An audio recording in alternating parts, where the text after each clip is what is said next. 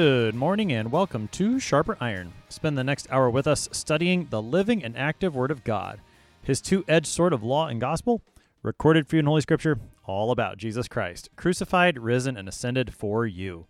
Thanks for tuning in this morning here on Worldwide KFUO. Christ for you, anytime, anywhere. I'm your host, Pastor Timothy Apple of Grace Lutheran Church in Smithville, Texas.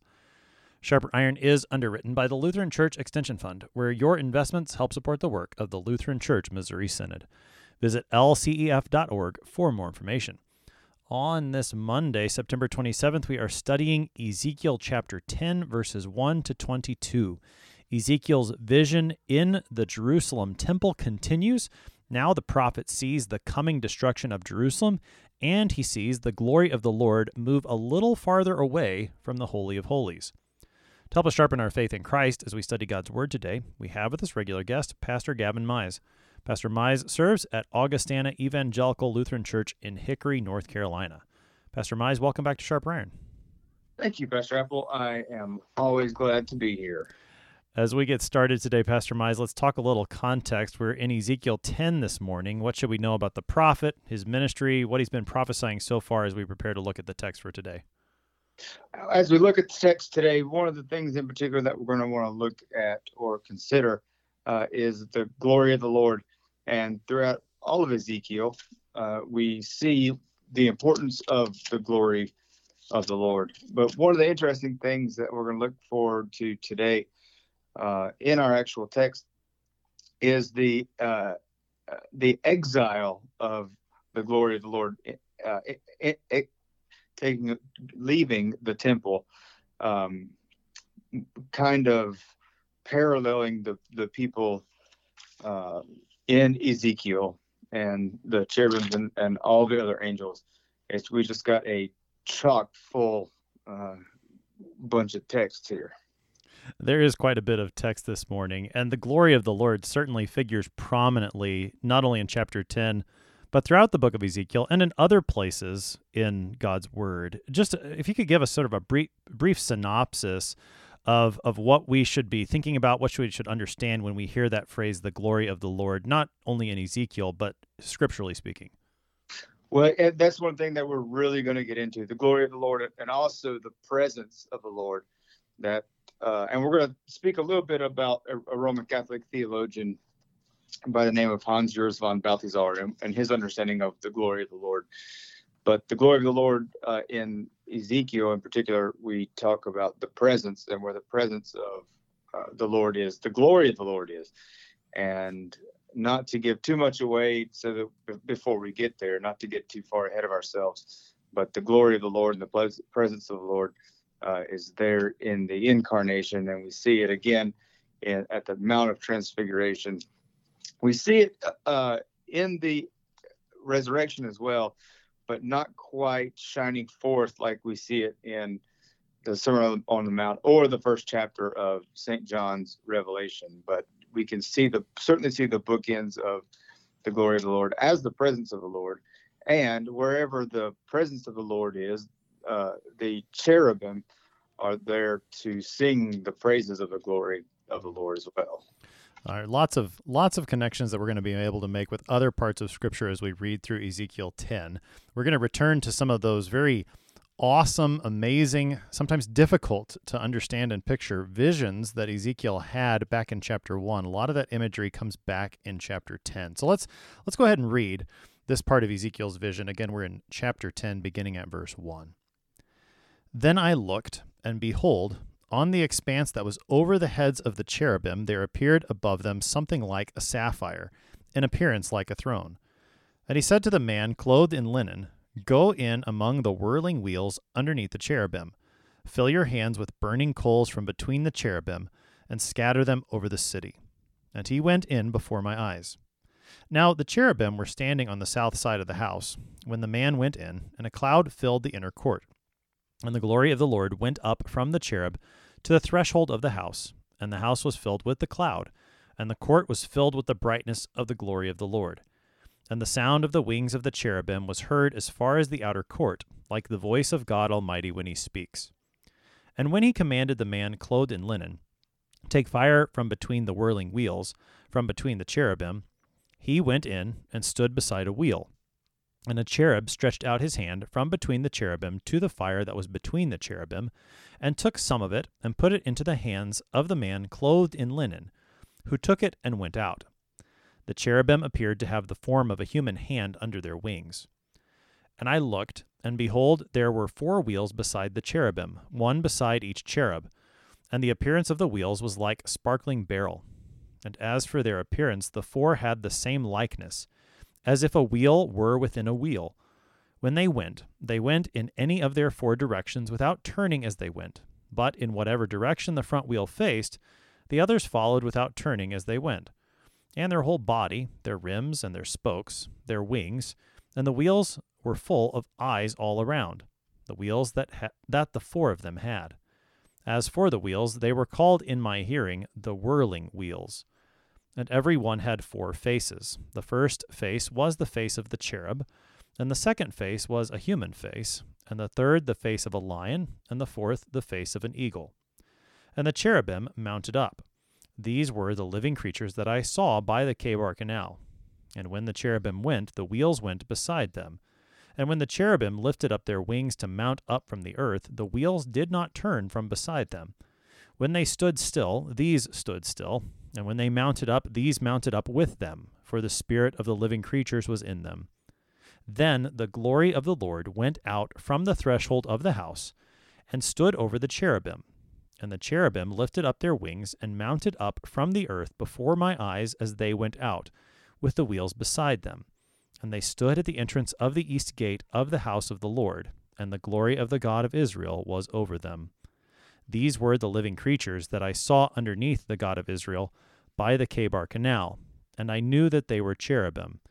Each had 4 faces, and each 4 wings, and underneath their wings the likeness of human hands. And as for the likeness of their faces, they were the same faces whose appearance I had seen by the Chebar Canal. Each one of them went straight forward. That's our text for today. That's Ezekiel chapter 10, verses 1 to 22. Pastor Mize, what an incredible vision that we've got before us today. Sometimes difficult. I said this with chapter 1 of Ezekiel. This is a hard one for me to picture. But I feel a little better about it having come through a few chapters of Ezekiel, and I'm looking forward to talking about it with you today. So let's talk through it, as it comes. In the first couple of verses, it says, Ezekiel looked, behold, he sees over the heads of the cherubim something like sapphire. He's seeing the throne, and then the Lord speaks to the man who's clothed in linen that we met in chapter 9. What do we have in these first couple of verses that we should pay attention to? Well, you hit the nail on the head firstly right there, that the first part describes Ezekiel actually looking and beholding this wonderful thing. And what's interesting is that in the New Testament, we don't see Christ's glory, or I guess what we would call his manifesting his divinity very much. Rather, it's hidden in mask in his humanity. But here we have, and so to finish that thought, we don't have that seen very much in Christ. Here we have it in full force. We have the glory of the Lord. And one of the really neat things that we're probably going to get into is it's God leaving the temple, but it's God personified. It's God in motion, not only leaving the temple, but sitting. And what is he sitting on? He's sitting on the actual chariot, and that's what's really cool about it, is that's what we're describing, or what is being described to us, is this beautiful thing that God is sitting on. Goes from the temple in which he constructed using directions to the very seat in which he created, and the cherubim fly around him, lauding his name. And then we'll get into the next temple here in just a little bit. But like you said, first we see I looked and I beheld, beholding God in all of his glory, in no way that we have seen God up to this point in the Old Testament. We've seen, or we have read about God's glory in the Old Testament up to this point, but here we actually see a description of God, and God personified, God in action, God in verb, which is, as you know, is very, very important as we continue the verbs of God. And as the verbs of God happen, as God moves, I love that the angels continuously laud and herald the motion of God, because we'll see it again in the incarnation, birth, and then of course resurrection, and even to the point where they minister to him after the temptations, and then we move on to the resurrection of the empty tomb. Thinking about, again, this is a vision that Ezekiel is seeing. So he is seeing the glory of the Lord here. And you've talked about it in terms of its beauty, which I think we'll dwell on a little bit as we continue. But it strikes me, on the one hand, Ezekiel is seeing a beautiful vision of the glory of the Lord. He's seeing the beauty of the cherubim and this throne on which the Lord is sitting. The glory of God is sitting. So you've got that beauty on the one hand, and yet I think in this text it's juxtaposed with the destruction that the Lord is bringing. And in the first part of the text, verses about 1 through 8 or so, where we have this man clothed in linen. In the text we looked at in chapter 9, this man clothed in linen also had this writing case, and he was to mark with the sign of the tau, the last Hebrew letter. It kind of looked like a cross, according to our conversation we had yesterday, that he was to mark those as the ones that the Lord would spare. In today's text, the glory of the Lord now speaks and commands this man clothed in linen now to be active in destruction. He is to go and take some of the burning coals from between the cherubim in order to scatter them over the city. And it just strikes me how, on the one hand, again, you have that beauty of the vision of the glory of God, and on the other hand, what is the glory of the Lord doing here? Well, the Lord's instructing this man clothed in linen to bring destruction on his people. It's quite the contrast in pictures there. Absolutely. And I think verse 6 tells us that directly. The man clothed in linen, take fire from between the whirling wheels, from between the cherub. And he went in and stood beside the wheel. Cherub stretched out his hand from between the cherub to the fire that was between the cherub, and took some of it and put it into the hands of the man clothed in linen. I think that's kind of really summarizes your point. I know you said 1 through 8, but really 6 summarizes exactly what you're talking about there. Right. I mean, he goes, one of the things that's interesting and perhaps a bit challenging about Ezekiel chapter 10 is, as Ezekiel is describing this vision, he kind of goes back and forth between what's happening, what's this man in linen doing, as well as then the description. So there's a narrative here of what the glory of the Lord is doing, what this man in linen is doing, intermixed with a description of what things look like. And that's one of the challenging things. So yeah, in verse 2, he gets the instructions. In verse 6, there's more instructions, and the coals are actually placed into the hands of this man clothed in linen. It strikes me, given again the gospel nature of the man clothed in linen in the previous chapter, now as one who brings about judgment. There's a couple of parallels, I think. In Revelation 8, there's an angel who takes fire from the altar of incense in his censer, and he scatters it over the earth. Sounds a lot like what this man clothed in linen does in Ezekiel chapter 10. The other thought that I had, it seems similar to what happens in the city of Sodom and Gomorrah, where you have those angels who come and they get Lot and his family out of the city first before the destruction happens. Something similar seems to be happening in Ezekiel 9 and 10 with this man clothed in linen. He marks those who belong to the Lord, who are faithful, before he's also the agent of destruction here in chapter 10. I mean, I completely agree with you there.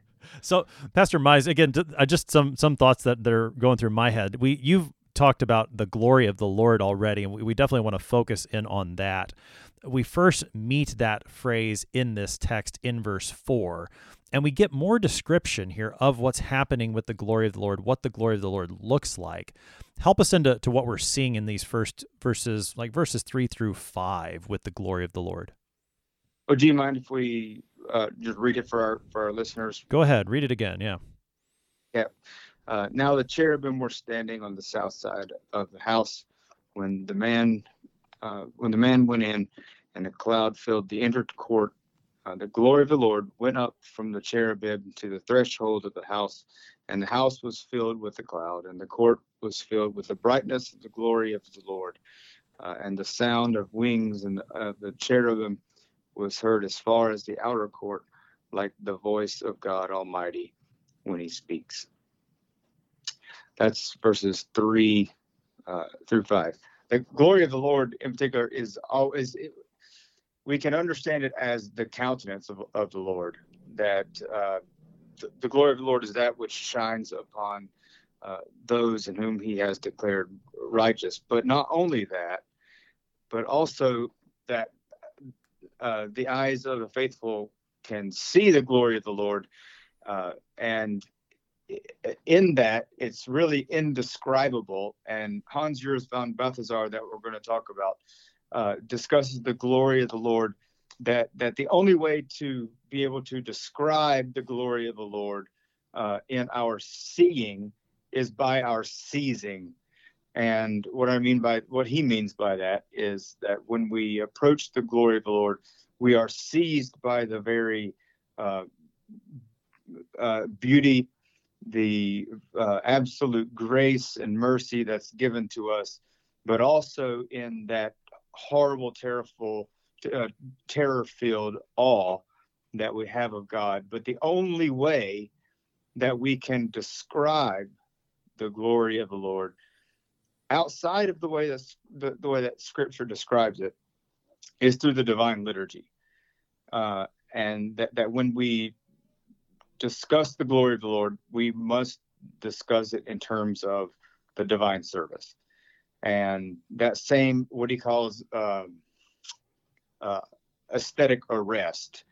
That when we approach the glory of God, and I know I'm taking the text and I'm putting it into our sacramental theology, but he calls it this aesthetical arrest, where we are seized, brought up, and laid a hold of by the very hands of God, and the glory is shown into us, that we understand by faith, and that we receive that through the divine service. So when we describe the divine service, we are describing the very glory of God. If I can try to connect that to the text and maybe the larger biblical theology that we're talking about here, I think the reason that the divine service fits into this conversation is because of, if I can say it like this, the incarnational nature. I know that sounds really fancy. I don't mean to be terribly fancy, but the incarnational nature of the glory of the Lord. On the one hand, the glory of the Lord is something that in and of itself is totally unapproachable. I mean, you could think through cases in the Scriptures where, particularly in the Old Testament, although it's in the New as well, where someone comes face to face with God and their first reaction is, I'm going to die. I mean, you've got Isaiah has that reaction in Isaiah chapter 6. You've got the parents of Samson have that reaction in Judges chapter 13. Peter has a reaction very similar to that in Luke chapter 5 when Jesus performs one of the miracles of the catches of fish, and he says, "Get away from me because I'm a sinful man." Earlier in Ezekiel in chapter 1, when Ezekiel realizes that the glory of the Lord has come to him, he falls on his face, just like St. John does in his Revelation. So on the one hand, the glory of the Lord is completely unapproachable unless the Lord brings it to us in a way that's incarnate. He brings it to us in some way, shape, or form.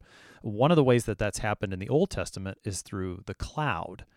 If you think through the tabernacle, the temple previously, how the cloud came and dwelt there in the Holy of Holies, that's the glory of the Lord made manifest in a way that it can be beheld by sinners without killing them. And of course, all of this is driving us toward what St. John writes in his first chapter about the glory of the Lord becoming flesh, the Word dwelling, tabernacling among us.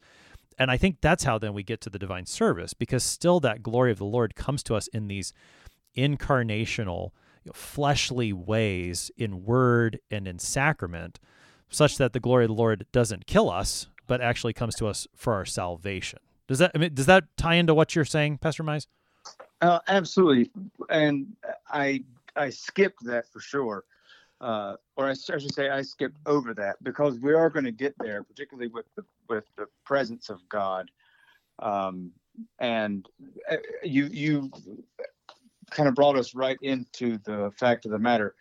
The fact of the matter is that the presence of the, and I said this at the very beginning, the presence of the Lord leaving the temple and is seated on this majestic thing that's described for us. But that's not his final verb. That's not his final movement.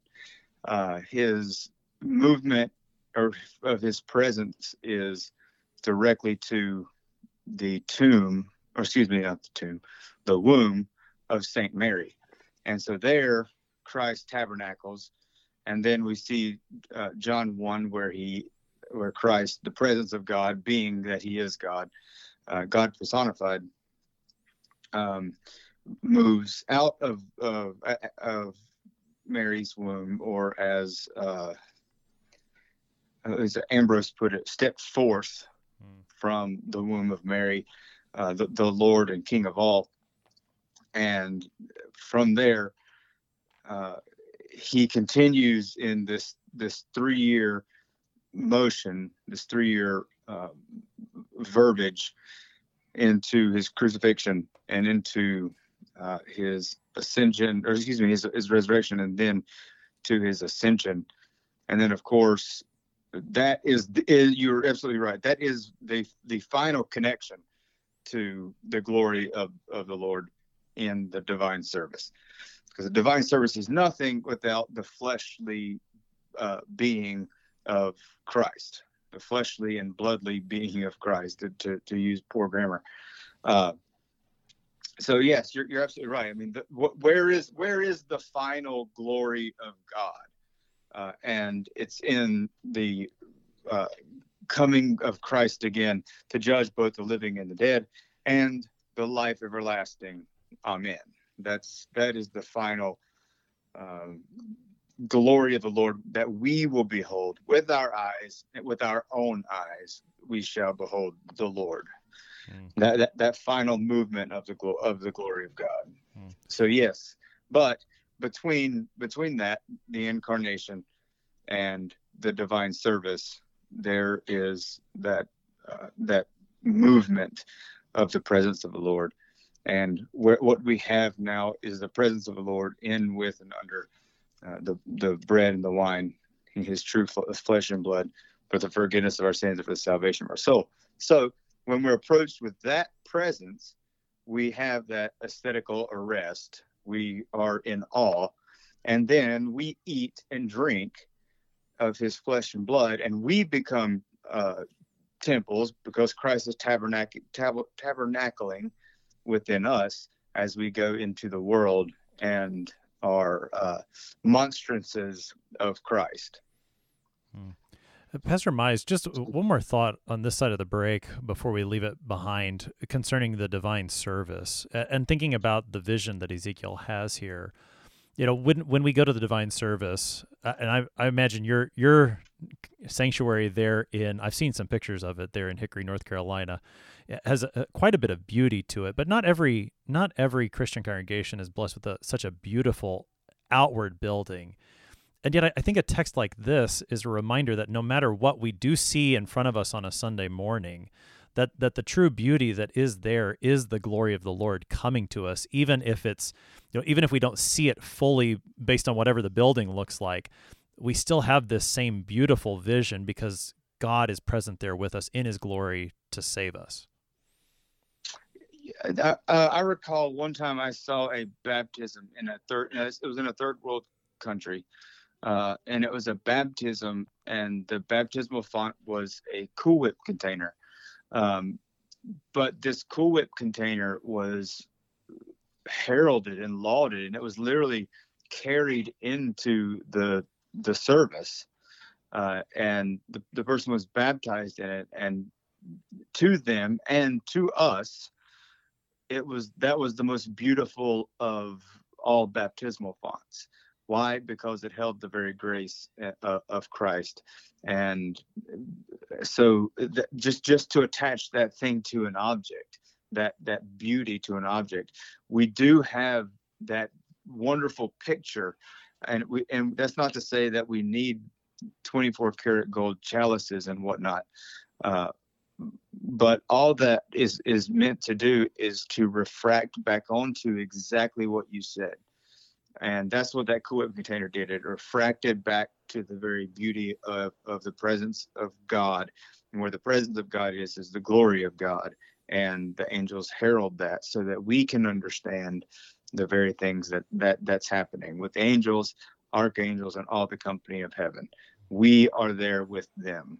And as long as we are there with them, the church triumphant, communing with the church militant, as long as that is there, then we are there. And as long as we are there, we are participatory in the beauty of God, because his glory has shone upon us. His glory shines off of us as well, just like Moses from Mount Sinai come down with the law. Yeah, and so in our divine service, that same glory of God is present with us. It is a beautiful thing because the Lord is there. We're going to pick up more of that on the other side of the break. You're listening to Sharper Iron here on KFUO. We're talking Ezekiel 10 with Pastor Gavin Mize. We'll be right back. Please stick around.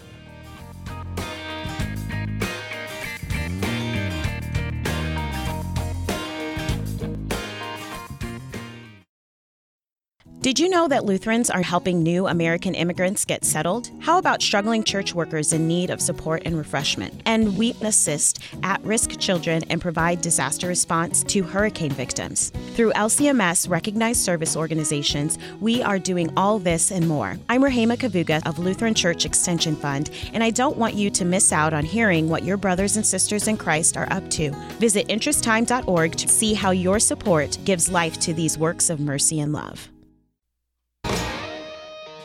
Welcome back to Sharper Iron. It is Monday, September 27th. We are studying Ezekiel chapter 10, verses 1 to 22 with Pastor Gavin Mize. He serves at Augustana Evangelical Lutheran Church in Hickory, North Carolina. Pastor Mize, prior to the break, we were talking about the glory of the Lord, and we will certainly come back to that same content later in this text as we see the glory of the Lord move. And we've hinted at that already, but we're going to come back to that. In between, Ezekiel gives us, again, a description of these cherubim. He'd seen the four living creatures back in chapter 1, hadn't named them cherubim until this text. He's seeing that same vision again. And this description is just so amazing. So I'm going to read it again and let you comment on anything of significance. Verses 9 through 14 of our chapter. Ezekiel says, I looked, and behold, there were 4 wheels beside the cherubim, one beside each cherub. And the appearance of the wheels was like sparkling beryl. And as for their appearance, the 4 had the same likeness, as if a wheel were within a wheel. When they went in any of their 4 directions without turning as they went, but in whatever direction the front wheel faced, the others followed without turning as they went. Their whole body, their rims and their spokes, and their wings and the wheels were full of eyes all around. The wheels that had 4 of them had. As for the wheels, they were called in my hearing the whirling wheels, and every one had 4 faces. The first face was the face of the cherub, and the second face was a human face, and the third the face of a lion, and the fourth the face of an eagle. Again, what a fantastic vision in the truest sense of that word. Pastor Mize, as you look through that vision and consider what Ezekiel is seeing, what should we pay attention to in terms of these cherubim, the wheels, the eyes, everything that's in these verses? As I kept reading through these verses and looking through commentaries and all, I really I couldn't set myself on a good explanation of why certain things were applied to this chariot.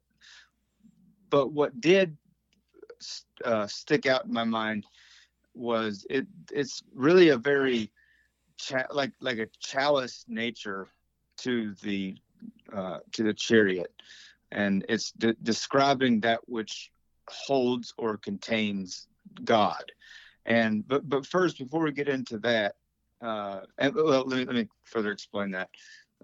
When I say the chalice nature, that we have the chalice on our altar, which holds the blood of Christ, and usually there's a paten on top of that, which holds the body of Christ. And so the chalice nature of this chariot is that it literally holds God. It holds the glory of the Lord. And then that very thing, being the thing that holds the glory of God, the presence of God, it then describes in vivid detail the beauty of that chalice. But I want to read what the Lutheran Study Bible has here for the entire description of chapter 10, because it was going to help us with these verses. The vision of the throne chariot on which the glory sat, first described in chapter 1, as you said, Pastor Apple, is here repeated and expanded. The glory takes yet another step away from the most holy place. That's what I was talking about. The presence of God, the glory of God moving out of the temple, and then eventually into the temple of Mary's womb, and then in the incarnational understanding of Christ. But to finish here, the Lord will totally abandon his temple, yet the glory of our incarnate Lord will not depart forever. He is gloriously enthroned through baptism in those who have died with him, yet risen again in holiness. So what they say here, I'm not sure which theologian wrote this.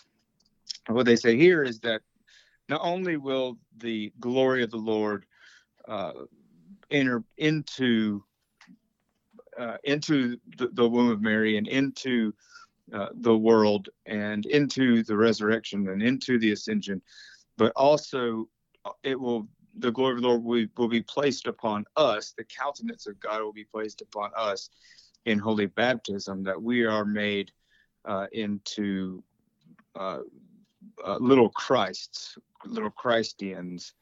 And I think that's absolutely beautiful. And that even as we, as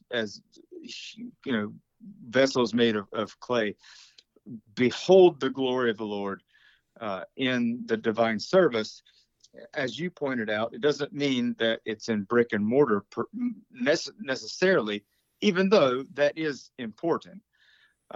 That is not where we truly understand the glory of the Lord, just like we don't truly understand the church by brick and mortar, but as the bride of Christ who has faith in God by the very verbiage of what Christ does on our behalf.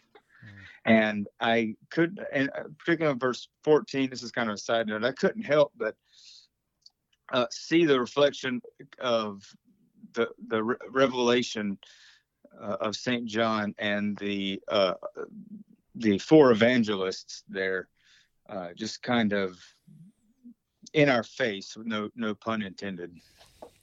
Well, we talked about that in Ezekiel chapter 1, how the four faces have throughout the history of the church been thought of in terms of the four evangelists. And again, we see that here. One thing, as we're thinking about this vision again and talking about, what we're seeing as well in terms of the movement, I do think that really comes to the fore in this part of the vision with the wheels. and the ability of the glory of the Lord to move around on this chariot is a very important point that's being made in this, really not just in chapter 10, but chapters 8, 9, 10, and 11 here in Ezekiel, in which he's seeing the glory of the Lord move in stages. And it's striking again, because on the one hand, it's a beautiful vision, and to know that the glory of the Lord is mobile, can move in this way, I think brings comfort on the one hand to Ezekiel and the exiles already in Babylon, to know that even though they are in Babylon, that does not prevent the Lord from being present among them in his glory. On the other hand, in terms of the vision Ezekiel's seeing here, what it means for the temple in Jerusalem, the fact that the glory of the Lord is leaving the temple, that's a rather horrifying thing. And we do see that happen here in this text. We've already seen how the glory of the Lord has moved to the threshold of the house, and now in verses 18 and 19, if I'm this is the way that I understand verses 18 and 19. The glory of the Lord has been at the threshold of the house. He goes back to his throne now, this chariot over the cherubim, and then all together, the cherubim, this chariot throne, along with the glory of the Lord, they all move in verse 19 to the east gate of the house of the Lord. So he's gone farther away from the Holy of Holies, which in the context of Ezekiel has got to, is a matter of judgment upon the temple, upon the people in Judah and Jerusalem who are living there and who have been worshiping idols in the temple. There's judgment. And yet, as you're putting it into the larger biblical context, there's also going to be comfort to us in this mobility of the glory of the Lord. Can you dig into that a little bit more for us, Pastor Mize? As far as the wider biblical understanding of the movement, any and all of it, yes, sir. Yeah. Well, and I understand what you're saying about that there is some fear moving from the Holy of Holies, particularly for the Israelites. And yet, not only does that movement away from the Holy of Holies, should it be full of fear, but what they have yet to see is when the presence of the Lord enters into the womb of Mary and then into the world. We see the first commission, and in that first commission, we have. Let me further explain that for our listeners. We have the Great Commission that tells us to go into the ethne, which means to go into the Gentiles, not to go into the nations, but to go to the Gentiles. So, in order to kind of have a Great Commission, we have to have a First Commission. Well, we don't really talk too much about the First Commission, number one, because it was pre-crucifixion, whereas the Great Commission was post-crucifixion and resurrection.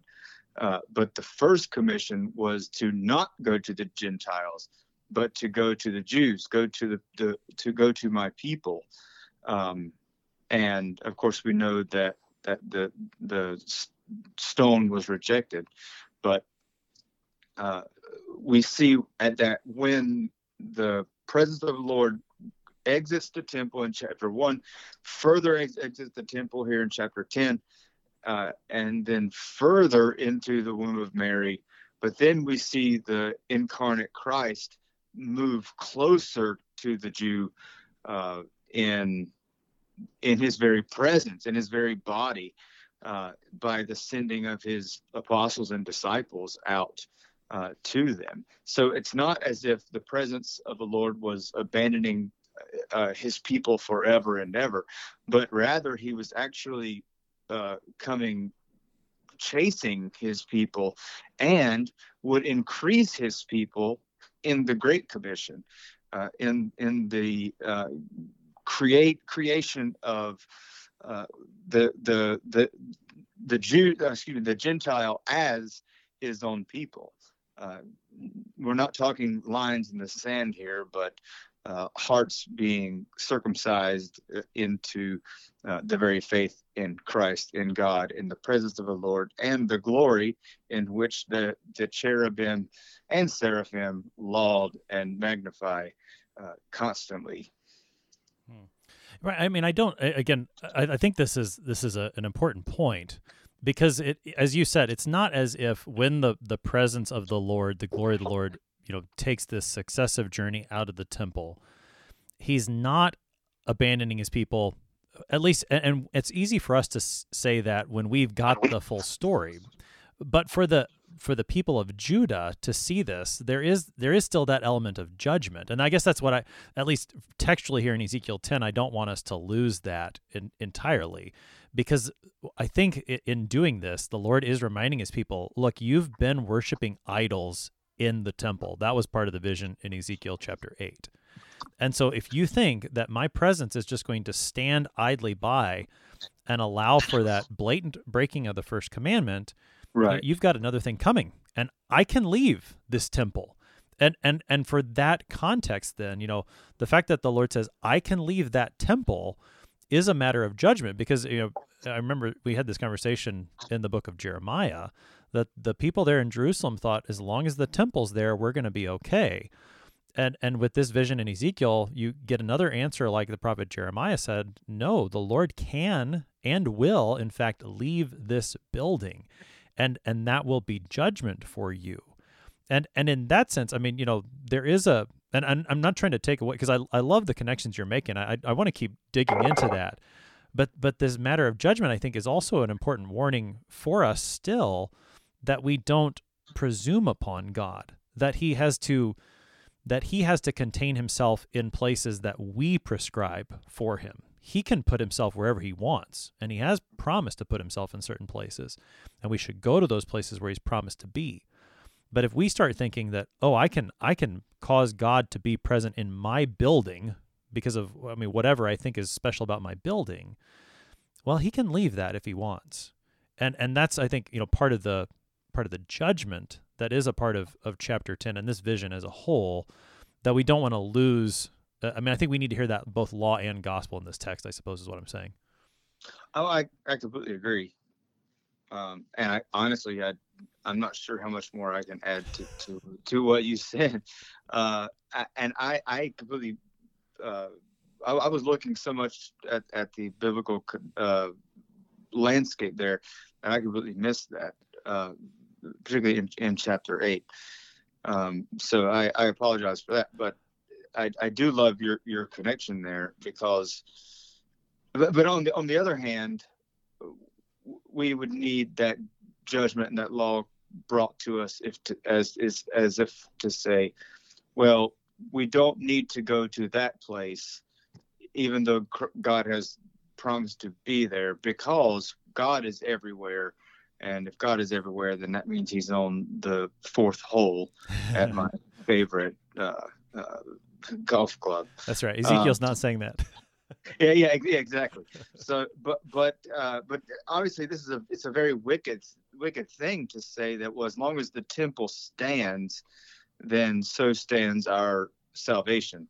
Well, then that's not it's not a sacramental understanding of the church. It's not even a good understanding of the church, because, well, I'll give you an example here at Augustana. This is our second church. You brought up the beauty of Augustana. This is our second church. The first church was a beautiful, beautiful wooden church. One of those churches where you walk in and you smell the wood, and you can just smell that the church has been there and been in use for years and years and years. It caught fire and burned to the ground. Of course, that is not to say that was judgment, but we don't put our hope in that church. The church, it was rebuilt in brick and mortar, and the glory of the Lord and the presence of the Lord is there in word and in sacrament. Well, to put it in terms, if I'm correct, in the way that you put it together, is that the people of Ezekiel would have looked at the first church at Augustine and say, well, as long as that church is there, we've got it made. Is that?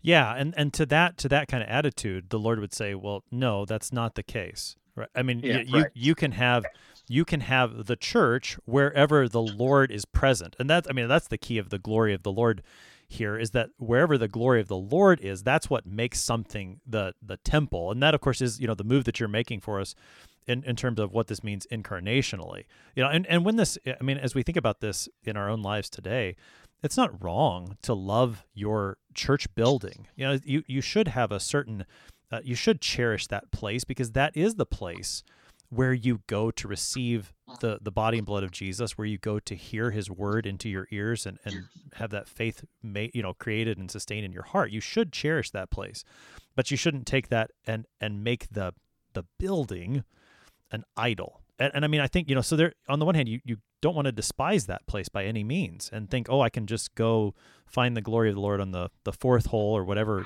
whatever hole you hit the hole in one on, I guess. I don't know what hole number that is, but that's not what we're talking about.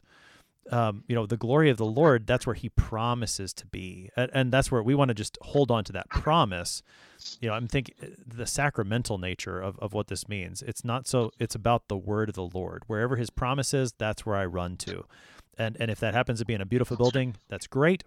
If it happens to be, a baptismal font of a Cool-Up container, that's great too, because I've got the Lord's promise, I've got the Lord's word. So yeah, I think that's good connections there, Pastor Mize. I know a couple of things, because we are going to run out of time here if we're not careful. I think you want to talk a little bit about these angels. You've mentioned that previously. We haven't talked a ton about them and how the angels, they herald the glory of the Lord. How do we see that in Ezekiel 10? How do we see that, again, as we want to connect this to our Lord Jesus Christ? I see it very much as bookends. Now, here in Ezekiel, this is not the beginning of the bookend, but it would be somewhere in the middle. But we certainly have the bookends of the angels being there heralding the birth of Christ. As well, let's call that the first bookend of the angels heralding. And then, of course, we have the angels ministering to Christ after the temptation and showing his full humanity. And then, of course, at the very end, when the angels sat upon the tomb and asked, "Whom are you looking for?" "For Christ, the one who is risen." And so we find these angels all doing the same thing, proclaiming the presence of the Lord, or even cooler, the presence of the Lord that wasn't there. Where God was supposed to be, he wasn't there, but the angels still do their job, saying, "He's not here. He is risen." That's where he is. And so they're still doing the same job, proclaiming the presence, the glory of the Lord, who is Christ. And I find that very much echoed in this part of Ezekiel. Well, and I think, you could take the bookend even farther out, where we know that the angel will be there on the last day.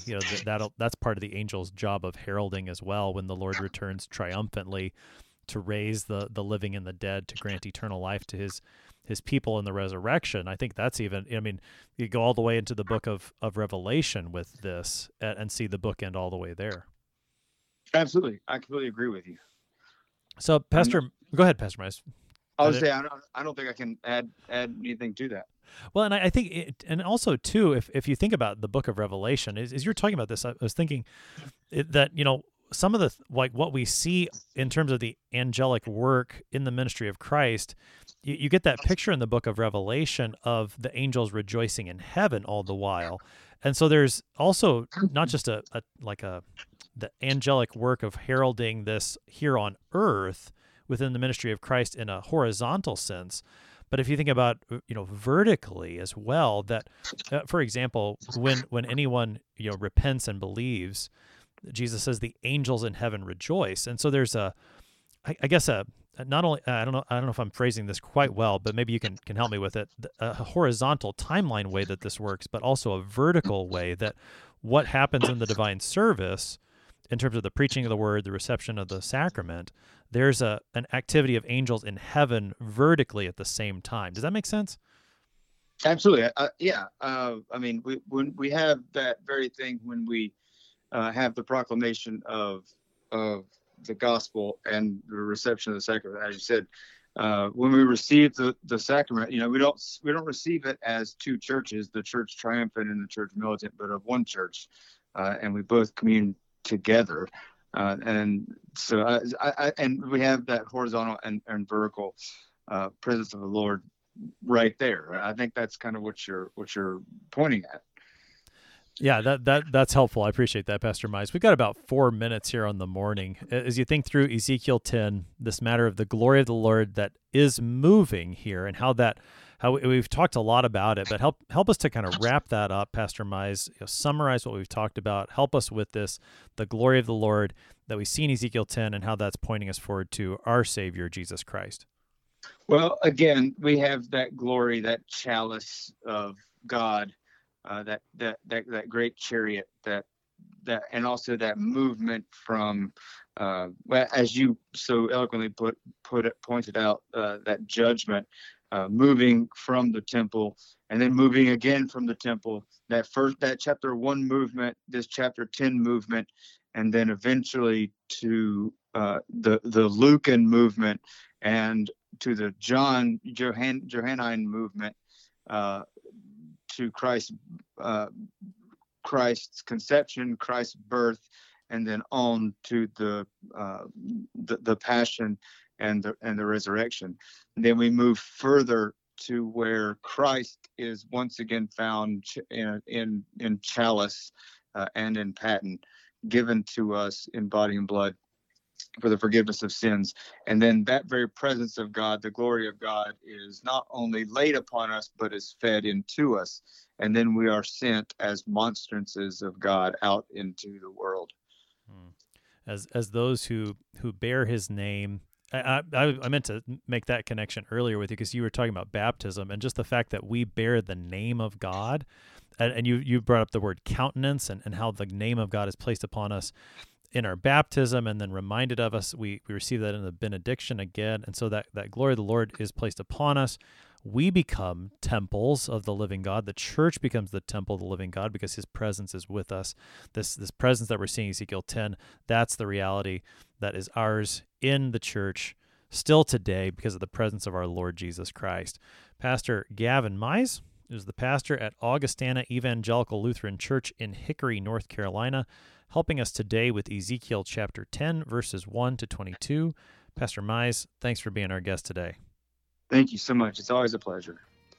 I am your host here on Sharp Iron, Pastor Timothy Apple of Grace Lutheran Church in Smithville, Texas. If you have any questions about the book of Ezekiel, comments on the series, we would love to hear from you. Send an email to kfuo@kfuo.org or use the open mic feature on the app to send up to a 60-second message to us. Thanks for spending the morning with us. Talk to you again tomorrow.